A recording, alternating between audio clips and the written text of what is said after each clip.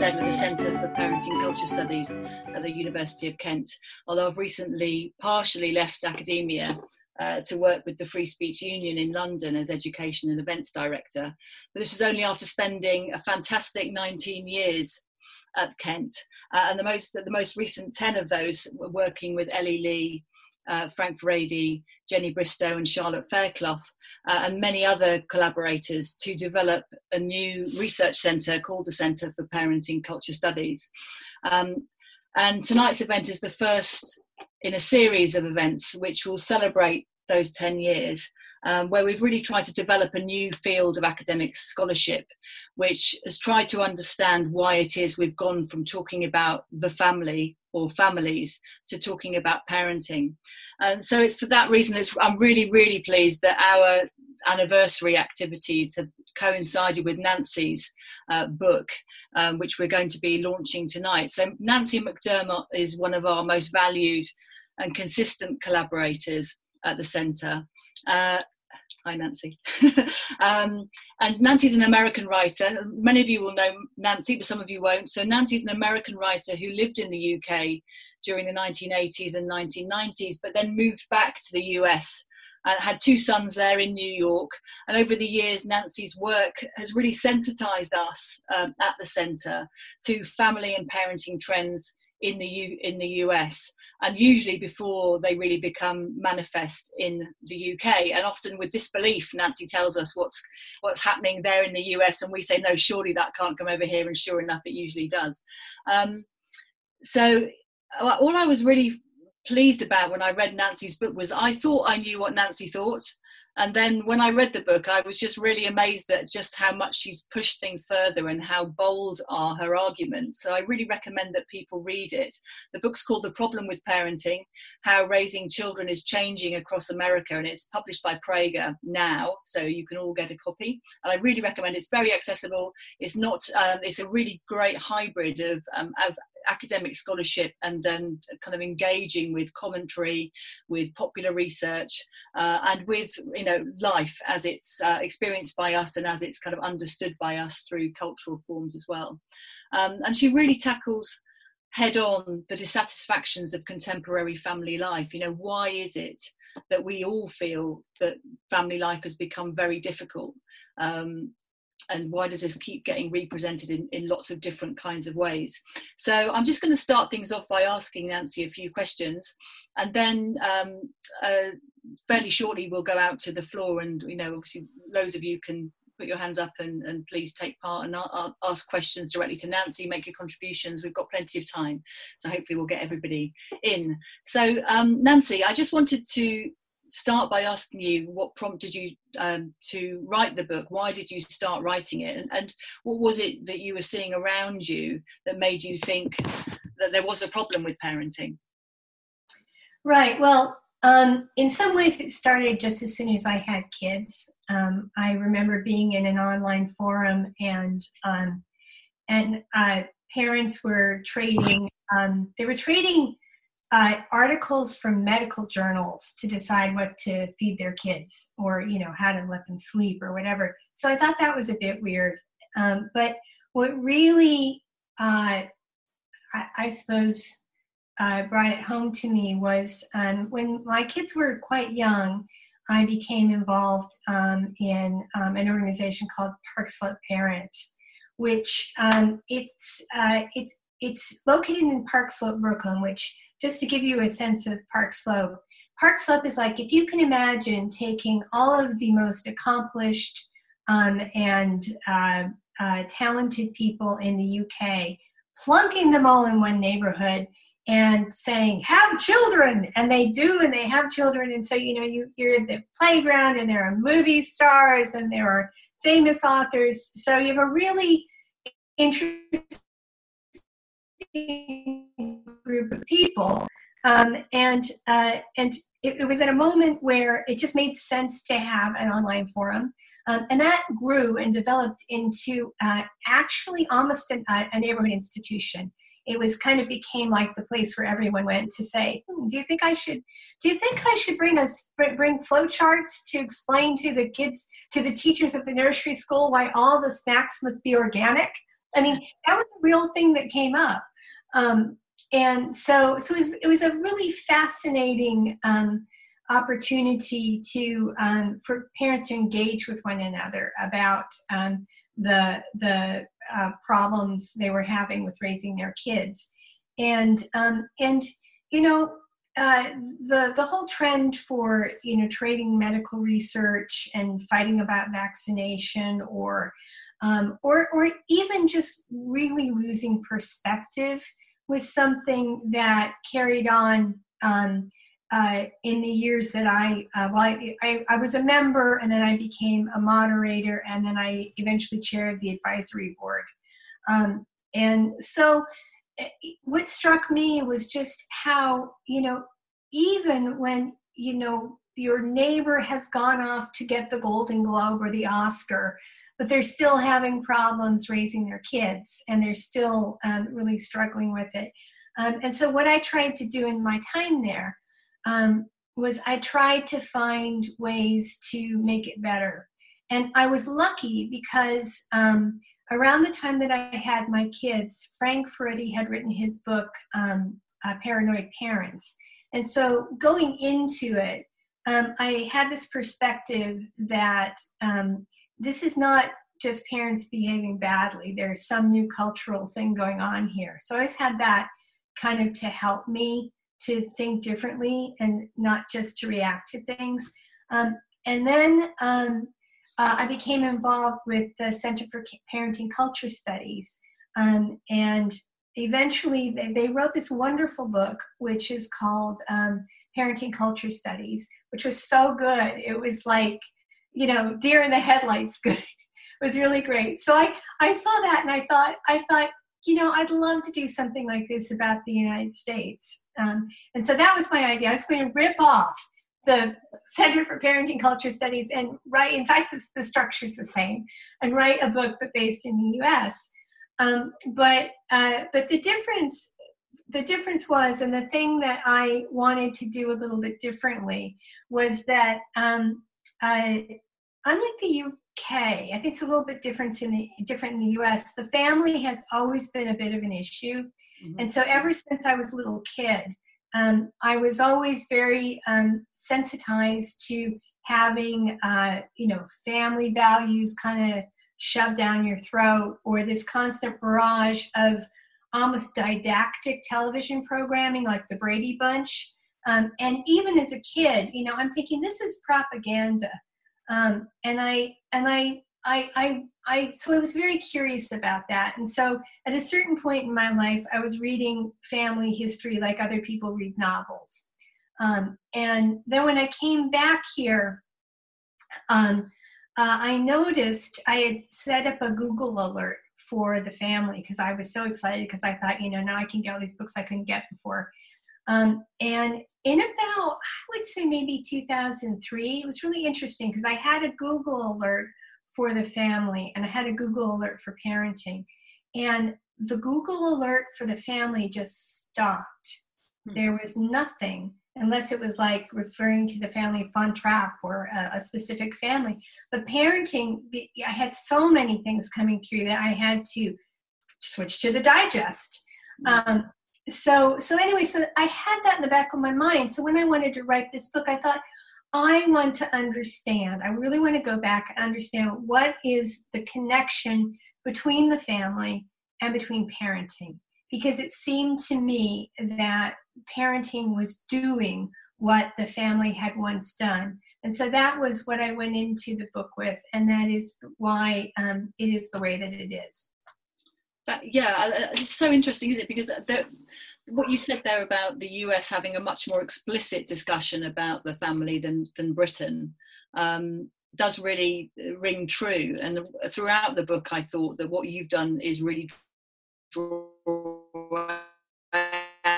out and developed over time. And I do think it's a bit more difficult to do that in the British context, because we often borrow ideas from America, because you seem to have a much more explicit conversation about the family, and it seems to enter into popular culture in a way that it doesn't necessarily do so in Britain.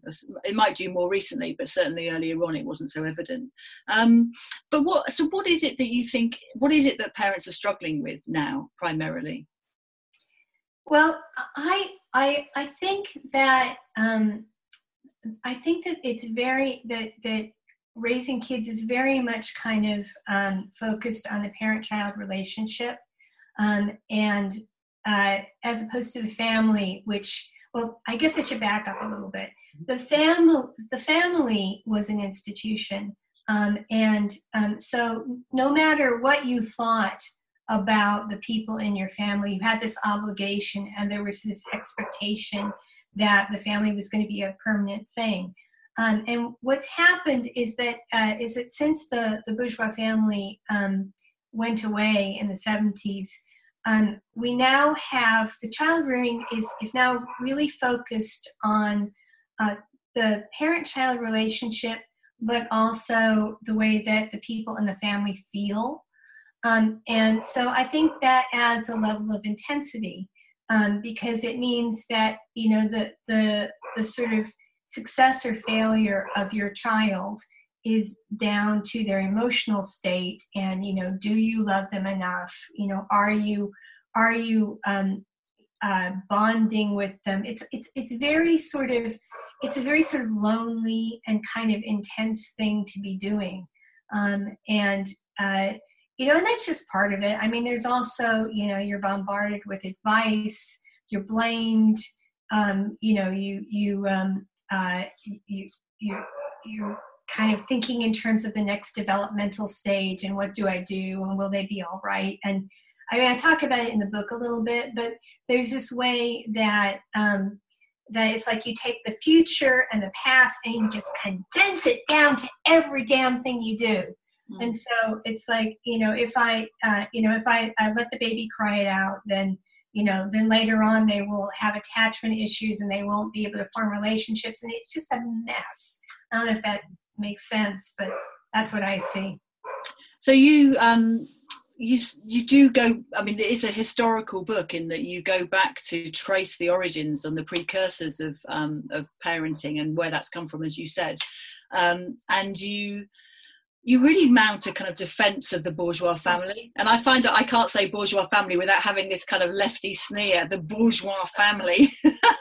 And it's really interesting to do what you've done, which is to try to say, well, look, let's not literally throw out the baby with the bathwater. So obviously there has been a kind of radical critique of the conventional family as an institution, as being constraining, of having these obligations that were highly gendered, that were very restrictive of women, that were very restrictive of people's sexual freedom, and that wasn't necessarily great for children. But you're really trying to kind of bend the stick, I think, and sort of say, look, let's really look at it before we throw it away and accept the kind of trenchant or perpetual kind of criticism of the old ways of doing things, as if we're just released from that, and see what it is that we're kind of that's being lost here, and what's the substance of the family as it was that really made it work. So tell me a bit about what it was about the family, the bourgeois family as an institution, that you think really worked. Well, I think that well, first of all, it embodied these very sort of future-oriented values, which came from the bourgeoisie, because, you know, they're an ascendant class.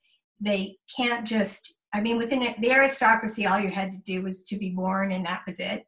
And the bourgeoisie, they had to live by their wits. They wanted to rise in society. And so they were really focused on educating their kids to be able to do that. But that's because they were thinking about the future. They were kind of moving forward. And I think that what came out of that was a really interesting environment, and a really good environment for raising kids, because it was protected, but it wasn't it wasn't sort of focused on them in a sense. It was the family was like a microcosm of what you might expect to find in society. And so you had this environment where you were all in it together. Kids could do kids things, adults could do adult things. You didn't have to worry that, if someone got mad at you or if that it wasn't going to be permanent. It was this very stable environment in which kids, I think, were really able to thrive. And I think that the interesting thing about the discussion about the family now, or they call it the nuclear family over here, which just drives me nuts. I don't like that term at all. I think it's even worse than bourgeois family. But what's happened is that when we think about the family today, I think most people are thinking about the 1950s, which was a really weird time, because what happened was there's a very important cultural shift that takes place. It eventually takes place in the 70s, but it really begins in America in a big way after the war. And so what happens is that the bourgeois values that that animated the bourgeois family are beginning to decline, and people are beginning to, instead of seeing themselves as part of a larger common purpose, a larger community, they're becoming disillusioned, and they're beginning to think of things more in terms of psychology, more in terms of a single lifetime, more in terms of themselves. And so they come back from the Second World War, and there's this real drive to go back to normality. And that drive comes from an insecurity with feeling like all of your values are disoriented. And so what we're going to do is we're going to very rigidly adhere to this form, to this, thing that we know, the gender roles, the family, but it's a very hollow thing, because those social roles don't mean the same thing that they did anymore. And so by the time you get to the 70s, the whole thing begins to fall apart. Nevertheless, it still was a very good environment for raising kids. I mean, if you look at things like the opportunity for unstructured play, and for kids to really develop, you had this time in America where the majority of households had kids in them, and it made it a very child-centered society. And that's why kids could roam around, because every adult felt a certain obligation to look after kids. So I think there's something about the bourgeois family, and it doesn't have to be the bourgeois family, but a family that is about generational renewal. There's something about just the way that people are together in a family that creates a really nice environment where kids can be kids, but also adulthood takes on a new seriousness, because you are responsible for these kids. It's not like, if you compare it to, say, medieval child rearing, where, as soon as the kid is old enough to walk, he's off with a butcher or whoever, and is being raised by the community. You now have a situation where you have a household, and the adults in that household really take responsibility for the welfare of that kid, without just narrowly focusing on them, or trying to get inside their psychology, which is what I think we do today.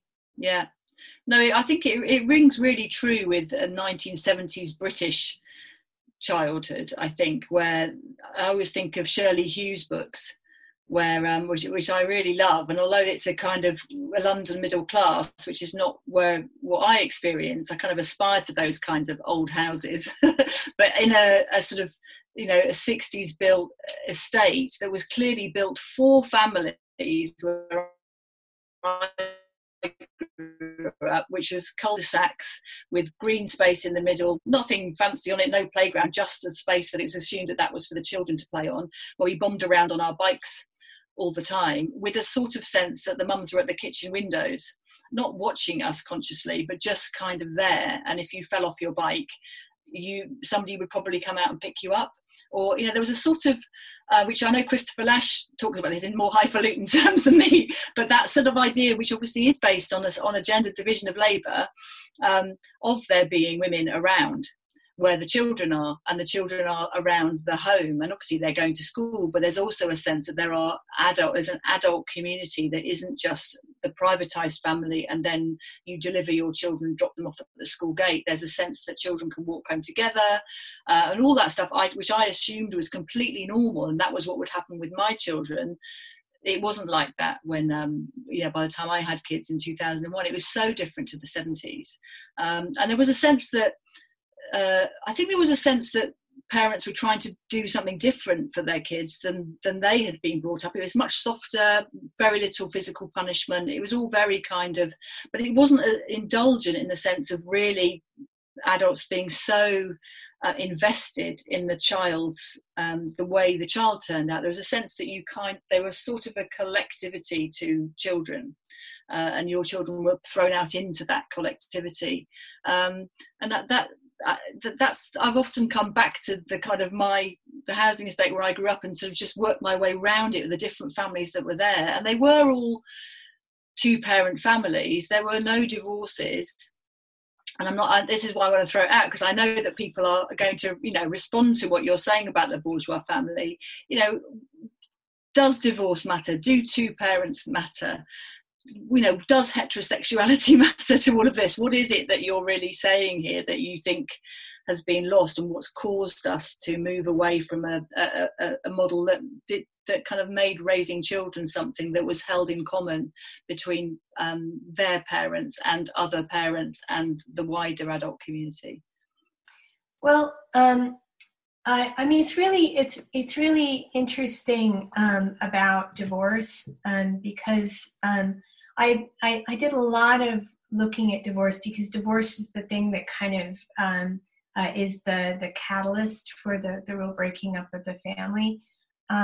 But what's so interesting is that what having a family that stayed together did was it made it possible for kids to just kind of get on with natural growth, if that makes any sense. And there's a fascinating book which is by Deborah.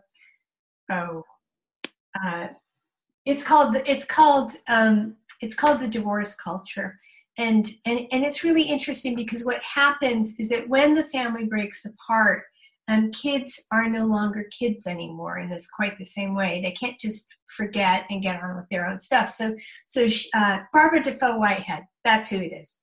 And she does this really interesting thing where she looks at children's literature before and after the divorce revolution. And so the children's literature before, everything pretty much takes place out in the world, outside in the community. And then after the divorce revolution, everything moves indoors.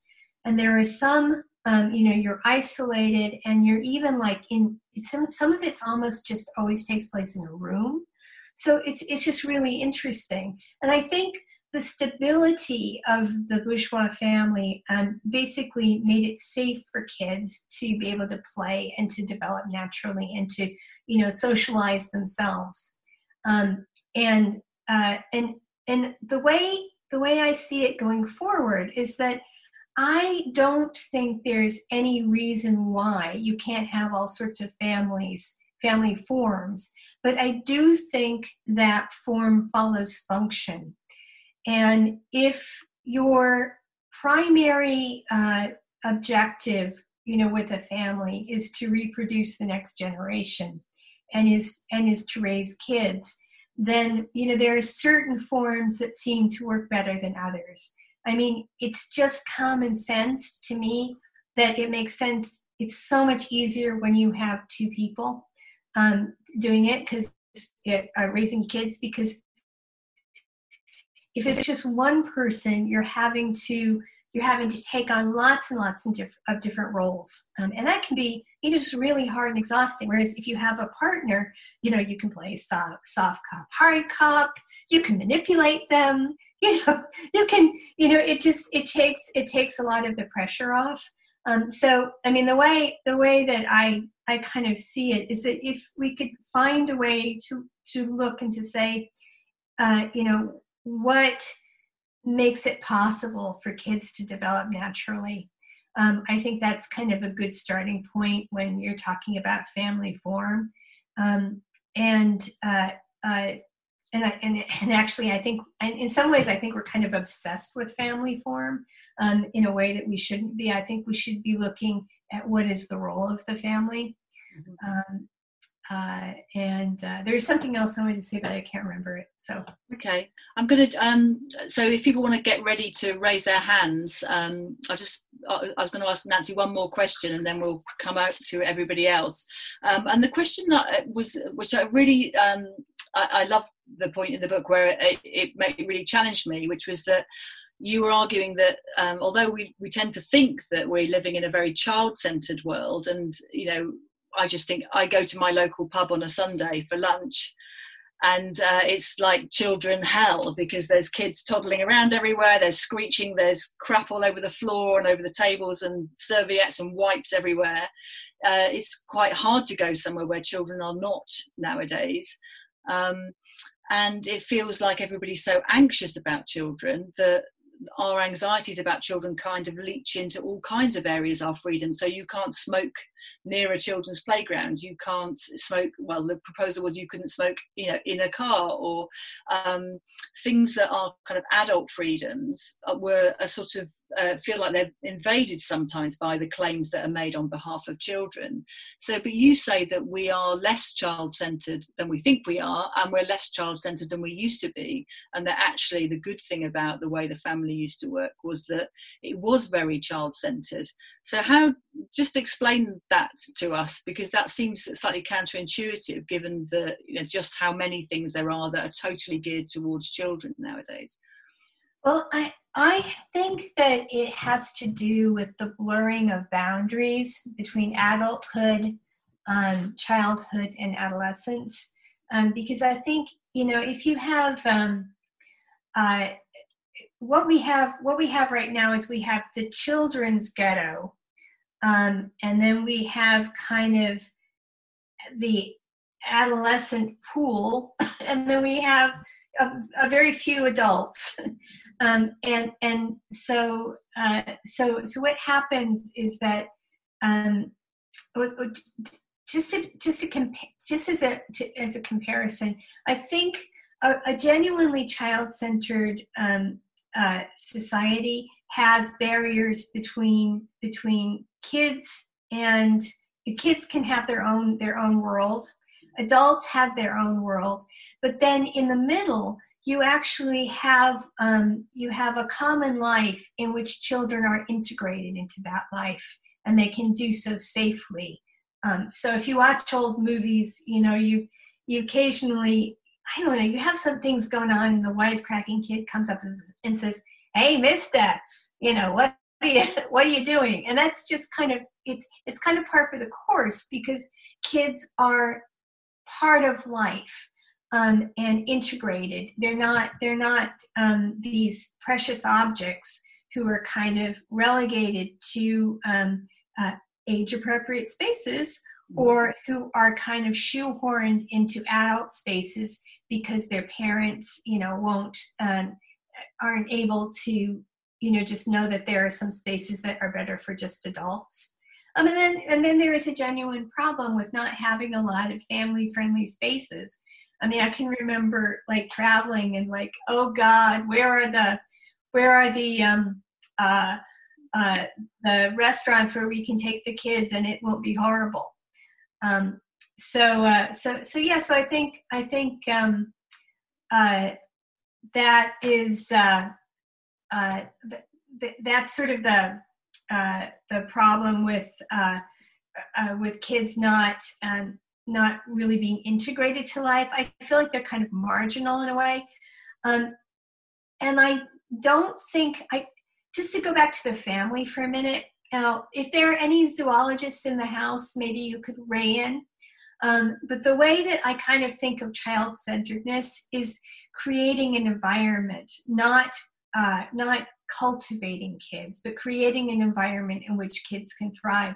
So I've been thinking about this in terms of killer whales, because what killer whales do, which I probably got wrong, marine biologist, but what killer whales do, or what I think they do, or read that they do, is they have all the calves in the middle of the pod, and then the whales take turns so that the mothers can go down and feed, and then they come back up.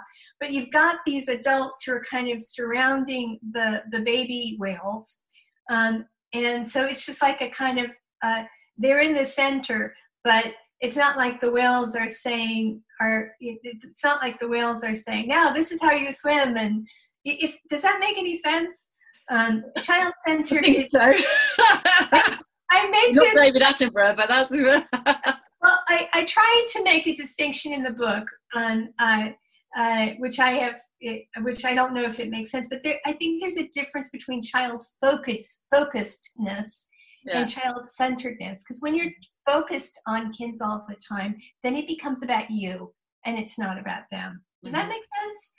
Yeah, I think you make the point in the book that there's the point where there is a presumption that people will have children, that there's a sense that everybody's heading along the same path.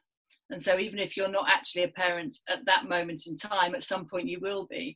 And so there's a kind of a sense of almost like a lateral continuity between people, as well as a sort of chronological one, where people are sort of heading along the same path. Now, obviously, that's really challenged by people having individual choices that have been really good for people.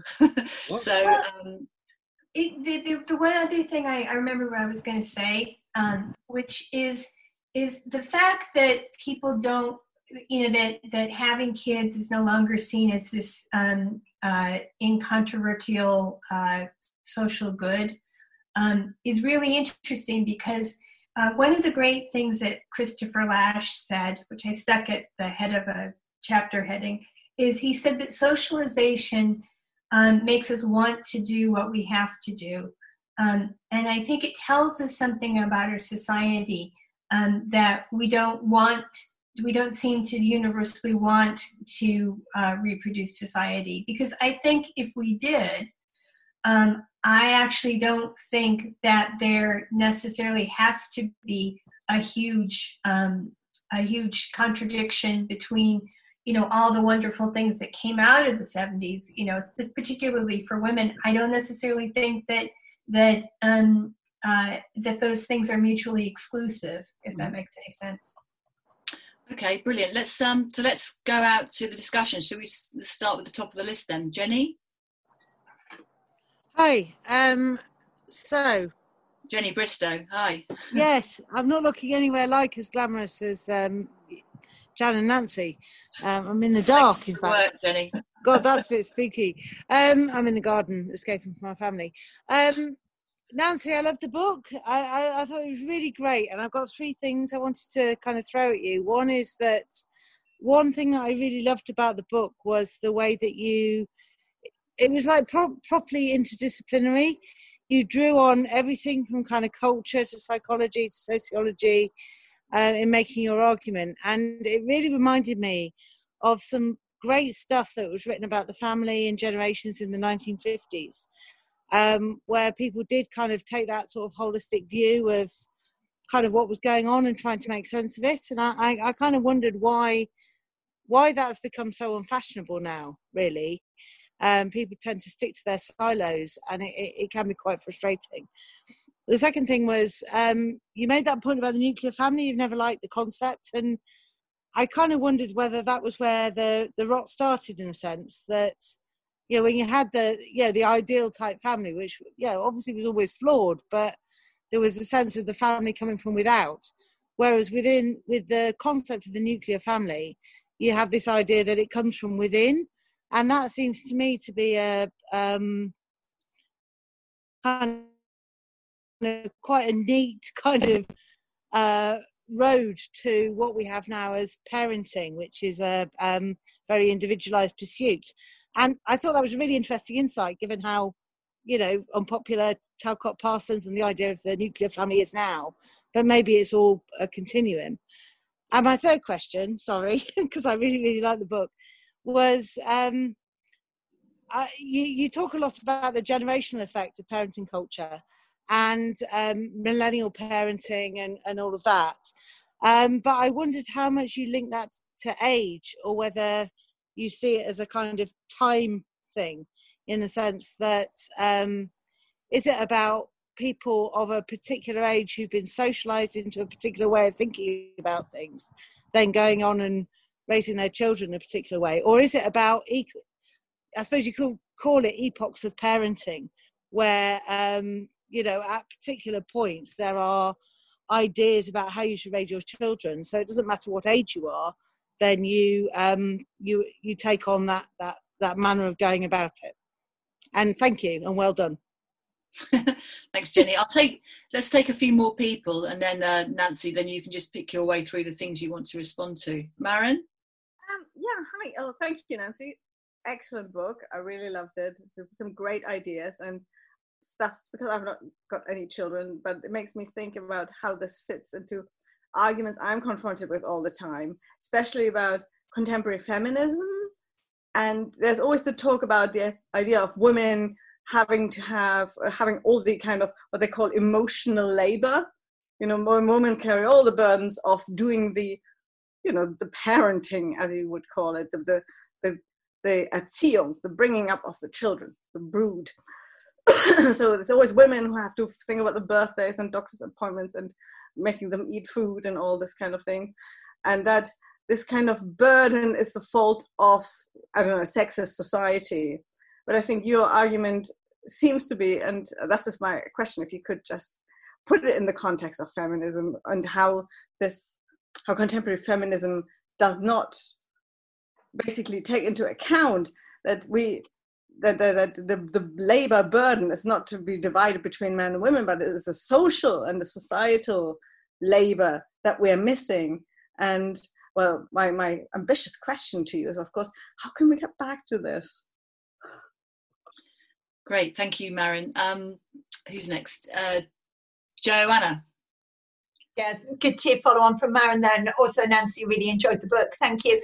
I have a similar question to Maren, which is about the tensions between feminism and women's liberation, and wanting to defend the best of the bourgeois family, if you like, the ideals of the bourgeois family. Do we recognise that there are tensions there? Do you think there are tensions between doing those two things? I guess in concrete terms, I'm thinking particularly about there being far more women in the workforce nowadays. We know statistically in the UK at least that you've got the same proportion of women as men working, with more women working part-time, but still more women are working than ever before, and more women certainly are working full-time as well. How do we defend the bourgeois family and at the same time defend those gains for women? And to what extent does that, having those two things, kind of throw up problems that we might not have thought about in the past? So one thing I think about a lot, I'll be quick, but one thing I think about a lot is childcare and what childcare means today, if you like. So if you go back to the kind of women's liberation movement of the 1960s, the demand for free childcare and 24-hour day childcare was seen as being something quite radical, because it would enable women to leave the domestic sphere and go out and enter the world of work. But then I guess you had the demand for childcare running alongside at that point what would have been a very strong family unit. But I wonder whether that same demand made now, 50, 60 years on, when the family unit is much weaker, actually becomes a very different kind of demand. The extent to which childcare itself, actually state-funded childcare in particular, seeks to encroach upon some of the responsibilities and roles of the family, and the extent at which it actually contributes towards undermining the family. But then again, how do square that circle if women want to go out to work. If you do need. Should we go back to Nancy? Get you to respond to some of those, Nancy, because I'm aware there's an awful lot in there. So, do you want to deal with the gender question? Yeah, I mean, I think that just specifically on feminism, it's interesting now because I think feminism has changed. I mean, it's so interesting to go back and to, read kind of what feminists were saying about the family, because they were not they became hostile to the family, but a lot of individual feminists were not, and they loved their kids and they loved being mothers. They just wanted to do other things as well. And I think that the interesting thing about feminism today is that I think it's become a form of identity. So you get this awful situation where it's like women versus the kids, or women versus the family. And this was the kind of the thing that was really always in the background when I first had my kids, because it was like, we've all worked, we have careers, and now we're doing everything just like they did in the 1950s, and what's going to, I'm losing myself, what's going to happen to me? So that was kind of a tension, and I think it's only intensified, and I think though that there is a way around it, which really touches on I think more on what Joanna was talking about, because I don't think there's any reason why there can't be a more equal division of labor in the family, although maybe not at the same time. I mean, what tends to happen is that women tend to spend more time with kids when they're little, and then men spend a little more time with them when they're older. But it's really striking, because I think most couples today want an equal division of labor, and they find it really, really frustrating that they can't have that. I mean, particularly with things like breastfeeding, how do you divide that up? It's a conundrum. And so I think there are kind of two things that could help us to move on from that. I mean, one is I really think there's a desperate need to talk about fathers, and to really give some social validation to fathers, and to the role that they can play with their kids. I mean, it's almost like, there's this kind of, if you are with parents sometimes and you're just with women, it's like, well, and I told him to feed them this and he fed them curly fries, and there's this like kind of disdain for men's role in child rearing. And so you need to have sort of a happy medium between like a robotic gender division of labor in your home where, you're everything must be balanced. But you need a happy medium between that and between just women grabbing all the emotional work for themselves. And I think that's the irony, is that I do think that as much as women complain, and maybe feminists complain, often it's mothers who are like, they can't do it properly. I'm the only one who can do this. And so there's a kind of almost like pressure to push men away, which is interesting when you think about, just to go back to the question of family formation and divorce, because the thing that I've been thinking recently is that divorce can be hard on kids, but I think what is worse is that people don't get married in the first place. There's a real cynicism about the role that men can play in the family, and so you occasionally hear women talking about how they wouldn't get married even if they could, and they'd rather just have their kids and and not have to deal with men. And I think that there needs to be a discussion of men. And then just to go back to Jenny's really interesting points about the difference between a generational effect and just time and maturity. And I at first, when I started doing this, I kind of thought that the thing about just time served and having more experience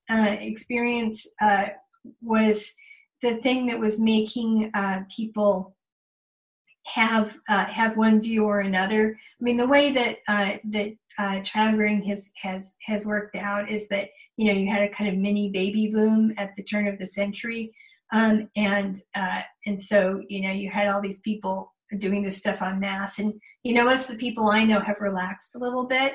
So there's that going on. But then on Park Slope Parents, we definitely have generations, different cohorts of generations. And so, you have people who are younger and have a completely different outlook on raising kids. I mean, particularly around things like gender. Everybody wants to raise their kid gender neutral, whereas, my generation of parents, they didn't want to be too sexist in their parenting, but the idea that you would not want to have gender at all involved is a very new thing. So I think both things are going on, and this is why I think I hope that by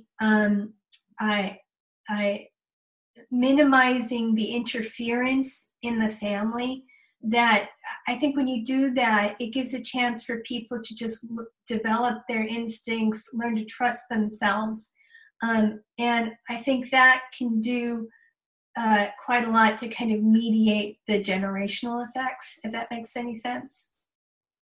Thanks, Nancy. One of the really interesting, particularly interesting chapters in the second half of Nancy's book is on gender and this kind of phenomenon of gender-neutral parenting, and it's really worth recommending to people as well. It helps us find our way through this, I think, the current kind of debates about trans, etc. Alka? Thank you, Nancy. Nancy, can I put my hands up and say I haven't read your book yet? I'm waiting for it to arrive. So please tell me off if I'm saying something that you cover. It just seems it's interesting listening to you in your introduction when you mentioned, at one point you said it depends how you see having children. And I must admit, when I decided to have kids, I didn't think I want to socialise the next generation, or I'm having kids, and how am I, for the next generation. I didn't think in that kind of broader sociological way. It felt, from an individual subjective viewpoint, it felt that the time was right. And I've been thinking about what's behind that time is right moment. And for me, and it sort of brings me to perhaps a question of how you feel as an adult in relation to the people around you, in relation to society. So I wonder how far you can talk about children and childhood and the family without also talking about adults and society, because it seems to me that it's sort of, when you decide, my generation, I'm generalising, but broadly just go with it for a minute. I think it's sort of when you reach a point where you feel that you're ready, you kind of fit in psychologically, you're ready economically and psychologically to sort of take your place in society, in a bigger role than just you as an individual when you're younger and you're trying to strike out and find your own individuality. It's sort of like when you reach a point where you're okay with your individuality and now you want to join other individuals into a common life, and having children seems to be, to me, was the marker of that moment, really. And I wonder if the disruption or the difficulty in adults feeling that kind of solidarity or that kind of moment. Mm-hmm. Thanks, Alka. Or not socialising. The question I wanted to ask you, though, is just, could you say a bit more about what you mean by raise kids naturally? Do you just mean free from too much intervention and interference, or do you mean something a bit more over and above that? Like Wales.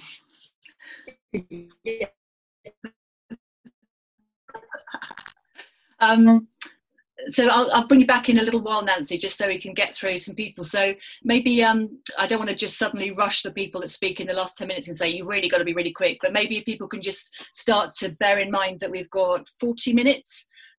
So just start to maybe get to your questions, and also it's completely fine if you just want to ask a question. You don't have to make a longer contribution if you don't want to. So do raise your hand and just ask Nancy anything you want to.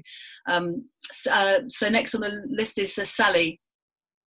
Okay, I just wanted to go back a little bit to the point about socialisation, and I think the point you were making, Jan, as well about neighbours and neighbourliness, because I just wonder, today everything does seem to fall back on the parents, whether they're two parents or single parents or any variety of parents.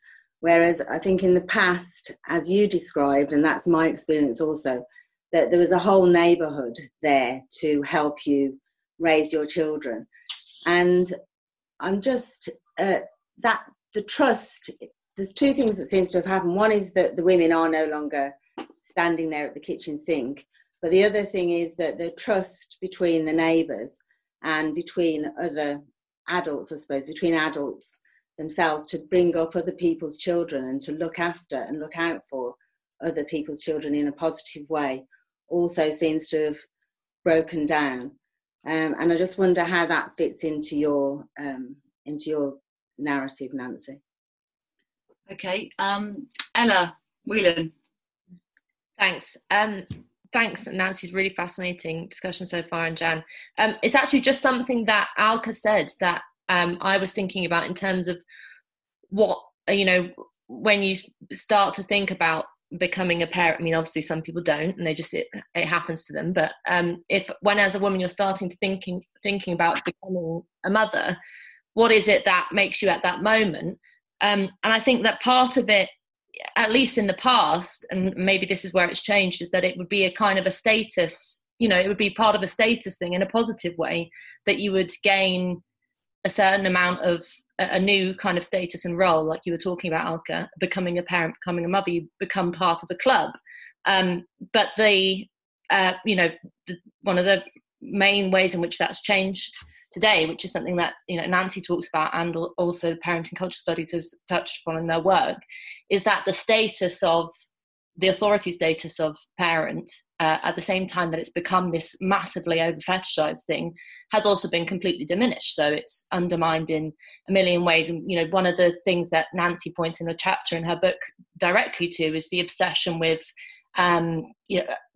women drinking in pregnancy, or how long they breastfeed for, and it's completely diminishing the status that you get of the kind of social capital you get as becoming a mother, stepping up into the world. And so it's just that, how do you combat that? Because it's about empower. You don't want to say that you kind of then want to look back and hark back to some kind of golden age, but that does strike me as something that's really been lost, in terms of that it's not like you want a round of applause when you get pregnant, but you've lost that kind of that importance into that, the idea that you're playing an important role and should be trusted and should be celebrated as someone who's joined the club, at least, if that makes sense. Thanks, Ella. Ellie Lee? I really agree with those points that Ella's just made, and I do think it's a very significant part of women's experience of becoming mothers now, where there is a very systematic belittling of you as an adult. And you suddenly have absolutely everybody bossing you around and telling you all sorts of things about how you should behave and how you should live and how you should think about it. And the chapter in the book, Nancy, on feeding babies, I think is really, really excellent and a really good example of it. And I'm glad that's been raised in the discussion, because I also think that part of what's going on here in the belittling of women is actually connected to the belittling of the family. I don't think the two are separate things. And one of the things I think that's gone on around feeding babies is essentially what's been created is this kind of really unhealthy nexus between women and those external agencies that want to boss them around and tell them what to do, which is supplanting the proper place in which decisions and making sense of this and all sorts of other things about what you do with children should be made, which is within the autonomous family. It should be a thing that people work out on the basis of what makes sense with the other children you've got, what dads want to do, what grannies and granddads want to do, what cousins want to do. How you feed a baby and how you look after it should be part of that decision making, which is understood to be within the purview of those who've got to do it. And of course there can be helpful advice around, but it should be limited to that. And I think that it's a very interesting case study of how that simultaneous process of the kind of disintegration of the authority and autonomy of the family and of women's ability to continue to be adults once they have children have actually gone along hand in hand. They're not separate things, they happen together. The question that I got for Nancy kind of relates to this. In chapter 4 of your book, where you go into how you would characterise parenting culture as a form of child rearing, you describe it substantively as a therapeutic approach or a therapeutic culture. And you characterise that as a culture which is anti-norm. So that's the way you describe it. But you also then discuss how this culture of the anti-norm, which is therapeutic, is also characterised by experts increasingly influencing what we do. So a therapeutic culture is at the same time an expert culture. And I wondered if you could talk about that, because there does seem to be, at first sight, something a bit contradictory about the proposition that we have a culture which is eschewing norms and saying that we don't know what they are anymore, but then has experts coming in, of course, who want to create norms and want to tell us what to do and how we should do it.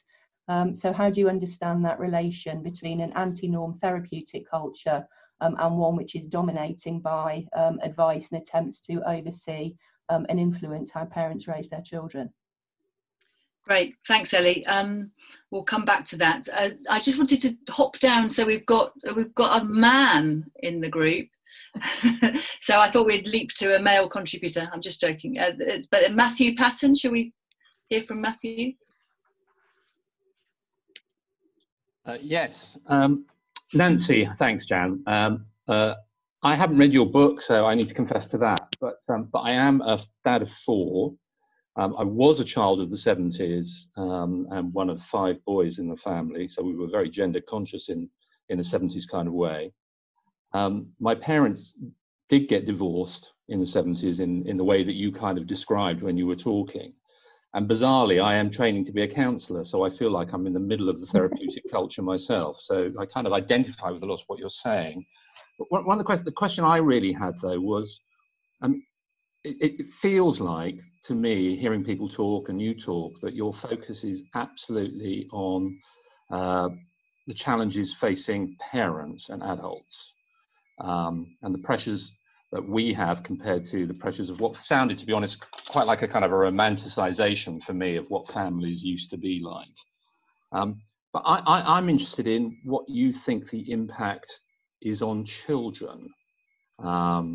You know, you mentioned in passing things like attachment and all of that kind of stuff. But the whole point, I presume, of what you're talking about is actually not just to have a material impact in terms of the benefit of adults who are within family situations, men and women, fathers and mothers, but also particularly on children. So I'm interested to know what difference your thoughts will make to the quality of lives of children going forward. Thank you. Great, thanks, Matthew. Let's take Fiona. Thank you. I have to also confess to not having read the book yet. Just again, sort of thinking about sort of divorce and family structure and such like. I'm wondering. I'm just wondering sort of how the specific is. I know you're talking about the US. I'm sort of thinking more of a UK context where I live and such like. But I'm just wondering how variable it is between different communities, even within countries. So I'm a single parent. I live in a South London estate where actually I know a lot of my neighbours, and genuinely people do step in, you know. So, and you know, it's also the case that there's often seems to be women who are single parents, but maybe they actually live with their mother as well. So there's actually often a wider network of people ready to step in. So potentially in some settings, if you become a single parent, but actually other people step in to fill that gap, so it's not just all on you. So I'm just wondering sort of how the specific is, and so to what extent there's lots of other stuff going on at the same time, not just about families. So what is, I think, the case for a lot of people is that they're much less likely to have extended family around at the moment. It's perhaps less likely to have grandparents around. I've absolutely noticed that this year. Normally my parents are around in all the school holidays to look after my kids, and of course with the pandemic, all that's gone. A lot of the informal support networks have just sort of been whipped from under us this year. But I think that's very variable. I live somewhere where there's sort of space outside, the kids can play, other parents are watching, and people step in, and maybe a bit more as people have been describing in the 70s, but that sort of still happens around here. But that seems to massively vary between communities. So I'm just thinking, if you've got a sort of contraction of that social support in many places, to what extent that's actually one of the factors that really drives that increasing pressure on parents, because actually if there's no one else around to step in and do those things, then suddenly it is all on you. There's a lot more pressure there. And where we do have support networks, I suppose increasingly now it's more like online forums where you need some advice about your kid, and you sort of go on and chat to either people you actually know in real life or strangers. But, so it's like there's a sort of virtual support network, but it's more people giving advice, whereas actually what you need is someone just to step in and take the baby off you for a while and, give that sort of practical support. So there's maybe been that sort of shift as well, with this less practical support. So I'm just wondering how we think about what's happening within families as being related to some of those wider trends and how they interact with each other. That's a really interesting question, your first one about, if the needs are met within the family, does that make the family too insular, which was a concern of, 20th century kind of family discussion, which was that the family was too insular. And often sociologists will kind of hark back to a time of an extended family when it was more outward focused, or that there was greater involvement from a greater variety of people, and that the kind of couple-based family is too limited. But I think Nancy is saying that there is something really important about that kind of marriage-based family ideal, which is, I know it's funny, is in academia that is usually a really unfashionable thing to say, and people don't even like even using the word family. I've had people say, well, I don't really think we should use the word family to describe families of any shape or size or form. So it's I'm aware of that this can sound, there's a very controversial thing. It's got all kinds of conservative connotations and that kind of thing. So should we come back to you, Nancy, and maybe come back to this question of expertise and what kind of norms are developed through expertise? Are they norms at all, compared to these more sort of organically or spontaneously developing norms, or even norms that have come from other ideological systems like religion, or other kinds of ways of developing complex ideas about human relationships? Well, I think I'm spotlighted. I think what's so interesting about therapeutic culture is that it really everything has to be redefined, because the sort of highest authority is the self, if that makes any sense. But the tension is that we need norms to be able to live with one another. I mean, norms serve an important practical purpose, and I think what happens is that, and it actually happens early on as parenting is developing, that it's seen, people feel that they can't look at the past, they can't look at past norms because they're inappropriate or today problematic, and so they have to have something. And so what happens is that you have, experts who will specify, what you should be doing in any situation. And that is a real problem in a lot of ways, because, first of all, it's very artificial. There's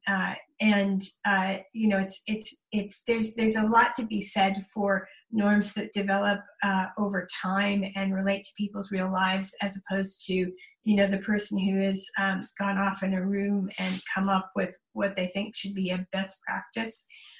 But but they're also very unstable because, they're often couched in terms of science, and then science changes, so then the norm has to change. And then they're also kind of authoritarian because there's this tension between things that you kind of figure out for yourself and with your community. Say in the pandemic, you have your group of friends and you're all going to go to the playground together and ignore and kids can not have masks and stuff. And then you have this, maybe that's not the best example, but then you have like the authorities come and say, no, this isn't appropriate. And so you have this bureaucratic position of social norms around child rearing. Also, I think it actually filters all the way up through adult behavior too. So, for example, the discussion of consent. And so instead of, trusting people to work out to know, whether they want to have sex together or not, you have to have this bureaucratically imposed, formalized procedure that you go to in order to establish, that this is an okay thing to do. And it's tough because I think, when you have a culture that denigrates norms from the past, then you cut yourself off from a lot of support. I mean, I thought it was really interesting. Matthew's comment reminded me of, I know another dad of 4 who had his daughter had a baby, and she wouldn't let him be alone with the baby until he had gone to the grandparenting class. And because God forbid that he should do something wrong, and he's kind of like, I've had 4 kids, and yet, but also trying to respect her, and I think that you cut yourself off from the generations from the older generation when all your norms have to be new, and they have to be scientific, and they have to be specified by experts.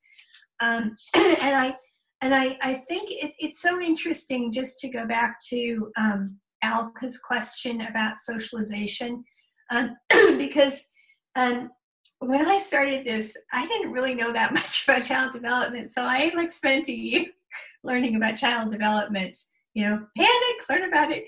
And the really interesting thing is that kids will socialize themselves. I mean, we arrive as visitors to this entirely new planet, and we are ready to learn, and kids notice everything, and they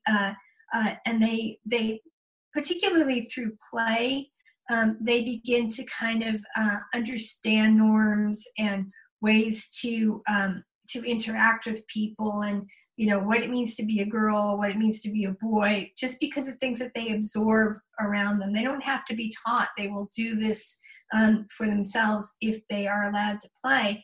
But one of the big problems is that we don't allow kids to play. I mean, we're constantly looking at kids play with adults' eyes, so that the little boy who's throwing sand in the sandbox is sexist and must be corrected, or these kids don't understand consent, or there's bullying going on, and instead of letting kids work it out for themselves, which is how they learn to get along with other people, we're intervening. We're making, we're getting involved in the playground disputes and the sandbox disputes. We're giving kids this, happy things to say when they're depressed. I mean, we're just intervening in that kind of natural, that's what I mean by natural process of kids being able to learn. And the horrible thing about that is that when we do that, we set them up to expect authority figures to specify norms for them. So it's like you kind of raise a generation of people who are waiting for the authorities to come in and to solve the problem, or to resolve the dispute, or to specify the norm. And so it's this really kind of insidious thing where the way the parenting culture is reproduced is in the way that we intervene in children's play and in the experience of childhood, which is why a child-focused childhood is not good, because we're just constantly kind of stopping childhood and the lessons that you learn in childhood and the work that you do as a child before it starts, if that makes any sense. And Nancy, do you mind if I just stop you there? Yes. Yeah. Go ahead. Stop me. People are now popping their hands up as we're heading towards the last 15-20 minutes. Shmuel, thank you for waiting for so long. We've got to you now. Okay, I want to say firstly, I am from Israel, and I want to say that according to my opinion, one central reason to development of problems with parenting, this social and economic problems of social inequality. And I want to ask you to expand on subject of impacts of social and economic problems on development of problems with parenting. Okay, thank you very much. So we'll move on, because I want to try and move on a little bit faster through people now. Thank you very much, Shmuel. So his question was about the social and socioeconomic dimensions to this. We're talking about very much as kind of an ideological and cultural phenomenon, but we've talked about some of the shifts in the labour market, for example, involving women. But we'll come back to that in a minute. Let's move on through some people. So Jan Bauman. Sorry. Nancy, that was completely fascinating, Nancy, and I'm dying to read your book. Could you say something about teenagers? Are you saying that from what you were saying, I get the impression that you would argue that teenagers are a very recent phenomenon, only that less than 100 years old, this notion about teenage culture, etc. So would you argue that the phenomenon of teenageness is not a positive sign, but a sign of the breakdown of the family? And could you say maybe a bit more about, you said that it doesn't have to be you sounded to be as though you're saying it doesn't have to be, you could have your cake and eat it too. We could have a really civilized way of bringing up children without it having to be the old bourgeois family, without having to have teenage breakdowns and etc. So, yeah, but please could you just explain this thing about what you think teenage culture is about? What are teenagers? Would they die out in a civilized system of bringing up children? Great, thanks, Jan. I'm just going to skip down to Susan Fox, who I noticed is from Park Slope Parents, old mate of Nancy's, I assume. Susan. Yes. Hi, and hi, Nancy. Congratulations on your book. I'm about a third of the way through it. You and I have run this amazing online parenting group that has over 6,000 members. And from an ethical point of view, I have to sit back and question, are we contributing to the problem?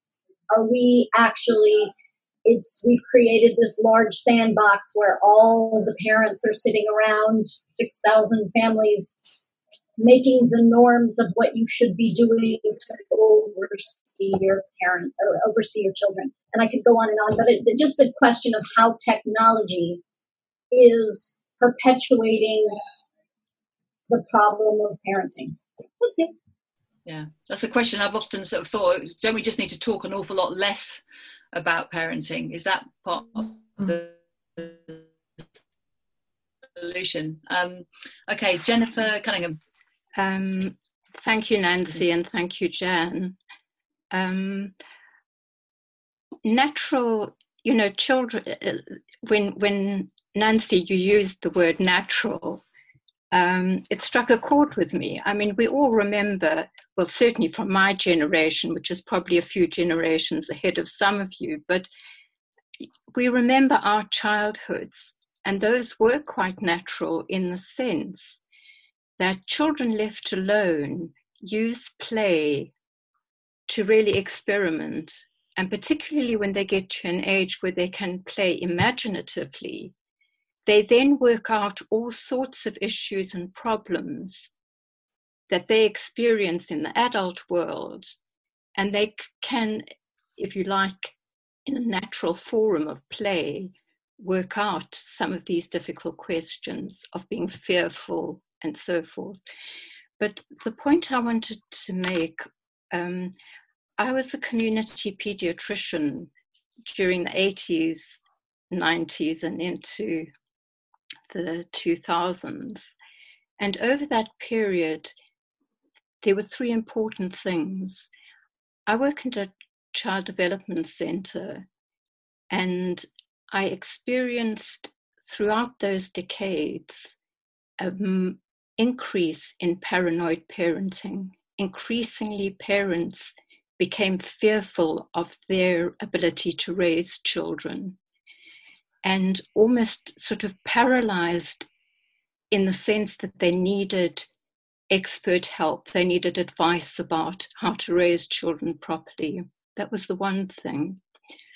The second thing, of course, and is something that hasn't been mentioned to date, is that during that time, particularly in the medical profession, the focus shifted from looking at social problems to the problems of the early years. And increasingly, as society started shifting the blame for social problems, increasingly into the family and parenting, so increasingly you got that paranoia reinforced, but also you got the stimulus to state intervention, because all of those theories of early intervention laid the ground, if you like, for seeing social problems emerging in how people were being parented.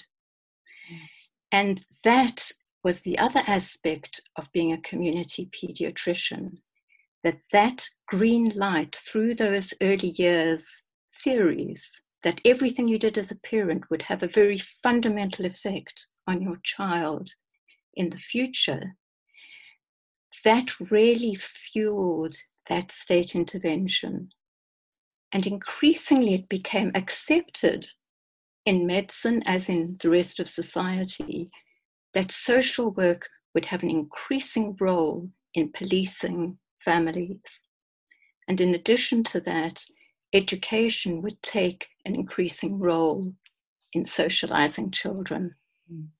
And so I think that early years theory really made a very, very fundamental contribution to both the loss of confidence in parents, but also to that state intervention. I'd be very interested. I assume a lot of these things happened in America to the same extent as in Britain.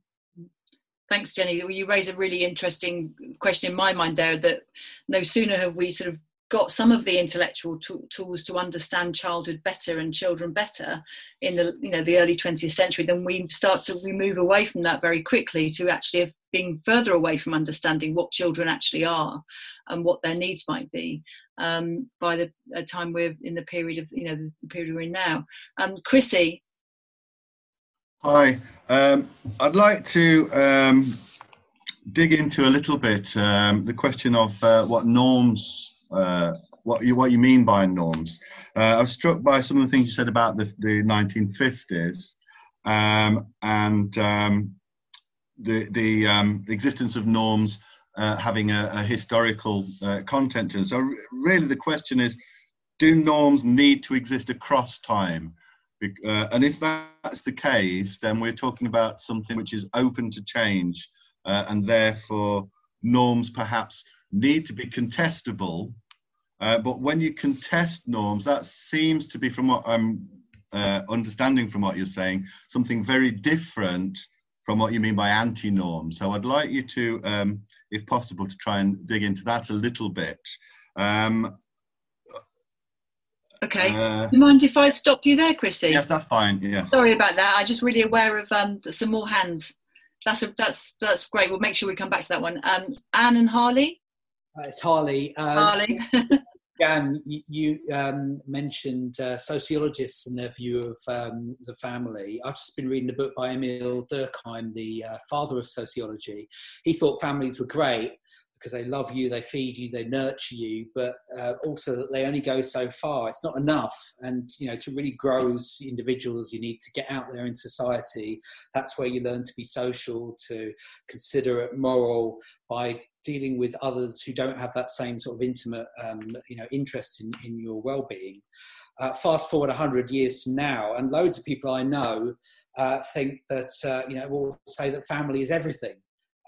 Work's rubbish, politics has gone to pot, society is horrible, they might say, but at least they can retreat to their own families at the weekends and the evenings and sort of, recover. So is that healthy? Maybe this is just what Nancy's saying, really, but it seems to me that the family has to, to defend it, you have to defend society as well. The point of, families only can work if they're part of society rather than apart from it. Great, thanks, Harley. And then finally, Shamini, and then I'll bring Nancy back in to conclude. Hi, Nancy. It's on this point about socialisation. It's really sort of fashionable in our part of the world to talk about we need a village to raise a child. And it always comes, well, especially amongst the NGO kind of world, but it always sounds a bit hollow to me at the moment because there doesn't appear to be anything positive around which society seems to want to cohere. And most of the social movements we see around, if you think about Extinction Revolution and all these big groups, seem to be rather fearful of the future. And so the organization tends to be around, diminishing towards more isolated units rather than bringing people together. So it's just this thing about we want the family to be more social, but if society, it's part of society that doesn't see itself in a very social way at the moment. So that's a huge problem. Great, thanks very much, Shamini. So I'm going to come back to Nancy. I just wanted to say before I bring Nancy back in I really, really recommend that you buy the book. Mine's scribbled all over, and that's a very good sign of a good book. It does mean that I can't sell it on, I'll keep it forever. But I really recommend that you read it. It's really excellent. And we haven't really delved in at all into the second part of the book, which is very specific chapters tracing particular turns in the development of parenting culture, which is just fantastic. I'd also suggest that people, very strongly recommend that people donate to the Academy of Ideas, which has been putting on events all the way through lockdown, which have been a real lifesaver for a lot of us, mental health saver, whatever you want to call it. It's really helped us to keep thinking and stay connected. And then also I would say that if people want to follow up on the work of the Centre for Parenting Culture Studies, I think Ellie in the chat put a link to our website. There's loads and loads of resources and material on there, including some special new material that we've commissioned to celebrate our 10-year anniversary. And there's some testimonial videos and just some really nice items on there, including something that Nancy's written for us. And then one of our next events is going to be Charlotte Faircloth, one of our fellows who is currently doing some brand new research, which started at the beginning of lockdown, which is on the effect of COVID on the family. So that will be fantastic. It's the first time she's going to be talking about that research. So let me bring Nancy back into, you can't sum up, there's so many questions out there, but hopefully that's been a good launch for you, where you've had a chance to really discuss your book in depth, and I'm sure you're doing many more events to take that forward. So Nancy. Right. Well, it's true. There are so many things, but just to kind of go through as many as I can. Just to go back to what Fiona was saying. I think one of the things that has changed is that marriage has changed. So marriage is about self-actualization, and what that means is that when it's not working for you anymore, you kind of move on. And I think that if you contrast that to the way that marriage used to be posed, which was like, we don't know if this is necessarily going to work out, but we're going to work together to build a life. And I think that that has the loss of that has made the family more unstable. And then, I think it's great if there are people around who can raise kids. I think that's ideal. But it's like, if you don't have that basic like determination and future orientation in the family, then I think it can be very hard. On the point that Shmuel made about social inequality, I just think social inequality just makes things a lot worse. And in some ways, I feel like the worst thing that it does is it really just undermines parents' ability to raise their kids. So, like one of the things I would like to do, after this is I really want to spend some time looking specifically at the development of the Black family in America, because I think the problems are the same on some level, but they're just intensified because it's very hard to raise kids when you are just like marginalized. You are at the kind of bottom of society and there's no way for you to move up. But I also think that stronger families could make things a lot better by helping, parents to provide for their kids a bit better. On Jan's question about teenagers, that is a really interesting question. And I don't actually have a problem with teenagers. I think, I have some, but I don't think, I think in some ways the fact that you have the teenage years might actually be a good thing. Because you're extending childhood and you're instead of just jumping, directly from childhood into adulthood. But I think the problem is that because we have such a weak sense of adulthood, you have this weird thing happen where kids are kind of sucked into adolescence sooner than they're ready, which is where all this stuff about the sexualization of kids kind of happens. But at the same time, it's like there's no clear way out of that. And so, you kind of end up, I think for teenagers, they kind of end up having like all the kind of weight on the world, of the world put on their shoulders, so that, I have to figure out my sexual orientation. I have to have an identity. I have to, be my best self. And so you have all of these things, before kids are really ready to handle them. And you don't have it, and I don't think adults make things better. On Susan's question of technology, I think it can definitely can make things worse, but I think it makes things worse in the sense of social media as like creating this window onto the family where you can't walk around in your underwear and you're worried about what people think, and or you're kind of curating your life to please other people, which I think is, teenagers are particularly prey to that. And one of the things I say at the end of the book, well, I say two things. The first thing is I don't know the order I say them in, but one of the main things I say is you really need to protect family intimacy and to just, allow your family culture to be free from outside influences. Don't share everything, because I think that kind of can be a corrosive thing. But the other thing that I say is you need to go out and find an equivalent of Parks Slope Parents, because if it's done properly, and I think we did a damn fine job at Parks Slope Parents, where you assumed you assume that parents are acting in good faith. You assume the best about them, and you try and help one another, to regain perspective, and to give ideas and stuff. That's very different than than expert advice. That's something coming from your peers. That's coming from more experienced parents, and people like to do it. So I think every parent needs a friendly group of parents to relate to. Let's see. I really agreed with the points that Jenny was making, and I think it is really fascinating about the early years. And I have a lot on this in the book, but I think that the way that it's been posed is it's almost like just it's a way of undermining parents from the beginning, not intentionally, but through trying to help.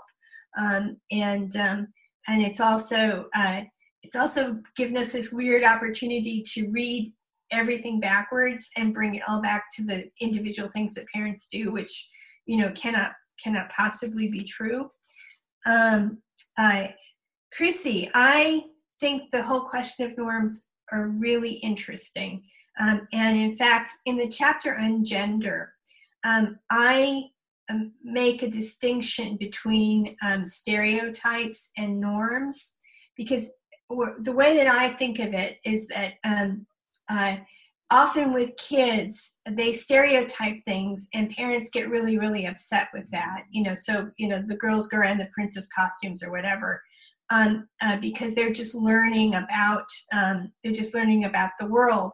But norms develop through repeated social experience, and I think that ideally norms develop organically over time, so they can change. They absolutely can change, but I think they need to do it organically. I think that when you specify it, I think it just takes it away. It's very artificial. It doesn't really function in the same way.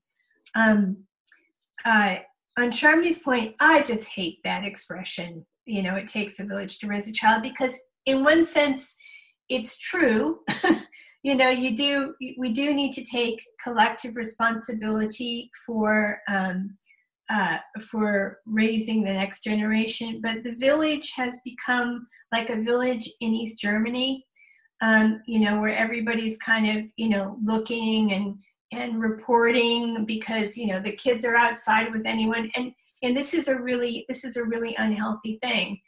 And I have some ideas about how we can bridge the gap between that, or between like where we are now and how we might have a real village, how we might have more social validation for raising kids. And I think, okay, so this is my wacky idea, is I think that it's very, very important to try and popularize the idea of old wives and old dudes, because I think that there's so much that experienced parents and grandparents can be helpful with, and you don't need to have to listen. Sometimes they say bad things, but I think that we can create new norms from drawing on the experience of more experienced parents, and that there's kind of a chain back to norms that are more sort of, I don't know, communally based through that. And so I almost feel like we need the old wives movement, and I will be a proud old wife. And try and make things easier for parents. And I think just parents need to learn not to be so defensive about the things that they do, and to I guess part of this is just about on a more fundamental level, is about learning to trust in kids. And this goes back to the point that Matthew made earlier on. I think this is terrible for kids. I mean, when I first when I was first noticing this, I was all worried about what it was doing to women's position in society. Now I'm really, really worried about kids. It's not that I don't think kids can overcome and can bounce back from this stuff, but I just think we're making it so much more difficult for them. And so I think we just need to kind of take that very seriously and try and help them as much as we can to find their feet. Brilliant, thanks. Nancy's going to stick around online for a little bit, so if people want to speak to Nancy and ask her questions, I'm sure she would be amenable. And thank you for coming. And for God's sake, put a review on Amazon. I have no reviews on Amazon. And that can be sorted very easily. Yeah. If I can invite, I'm going to mute everyone and then unmute us, and we can give Jan and Nancy a clap for a really amazing, brilliant discussion. So please join me. Thank you, Nancy. Jan. That was really brilliant. Really brilliant. Yeah, fantastic. I just, by way of announcement, if you review Nancy's book on Amazon, yes, and read Jan's review, which is in Spiked, Ali's posted a link to it. But if you are going to buy Nancy's book from Amazon, if you can use the link that I've sent, which is a link to Amazon Smile, through which you can, your purchase gives a donation to the BOI charity, which is just a small thing, but it helps us. So buy Nancy's book, do it through Smile, Amazon Smile, the link's there, and tell all your friends. So this is the point at which in the book launch we'd usually have drinks and cheesy snacks and chat. So let's try and do this online. So fire away, everyone. You can unmute yourselves, and we'll leave this open for another 15 minutes. And thank you again, Nancy and Jan. Thanks, Ella. Thank you very much for doing that. Thank you.